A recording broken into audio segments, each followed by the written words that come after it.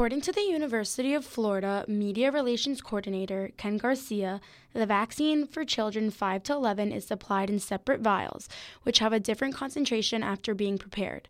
The second dose is given 21 days later. Elementary school parent Carrie O'Malley says she doesn't believe that her children's teachers have said anything about getting vaccinated. Both of my children seem to be aware, and so I don't know if it's from their teachers or maybe it's us, but that if people get the vaccine, that it will help COVID go away is kind of what their perception of it is. O'Malley wasn't aware that she was going to be able to get her children vaccinated so fast, since their local pediatrician office doesn't even have the vaccine yet.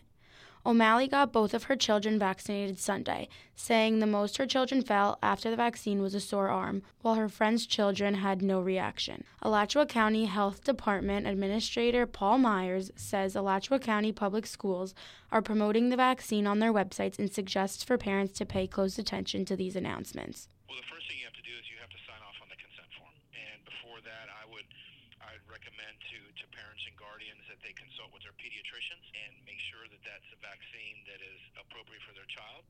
After the consent form, the Alachua County Health Department will be scheduling clinics in the schools starting the second week in December. The safety profile on this vaccine seems to be very high given the studies that I have seen.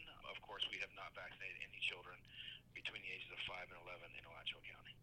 According to Myers, there might be a handful of children that have already received some sort of vaccine from their pediatrician because they were high risk or hospitalized. Myers says the department is planning on ordering 4,000 more doses for children this week. Kylie Curtis, WUFT News.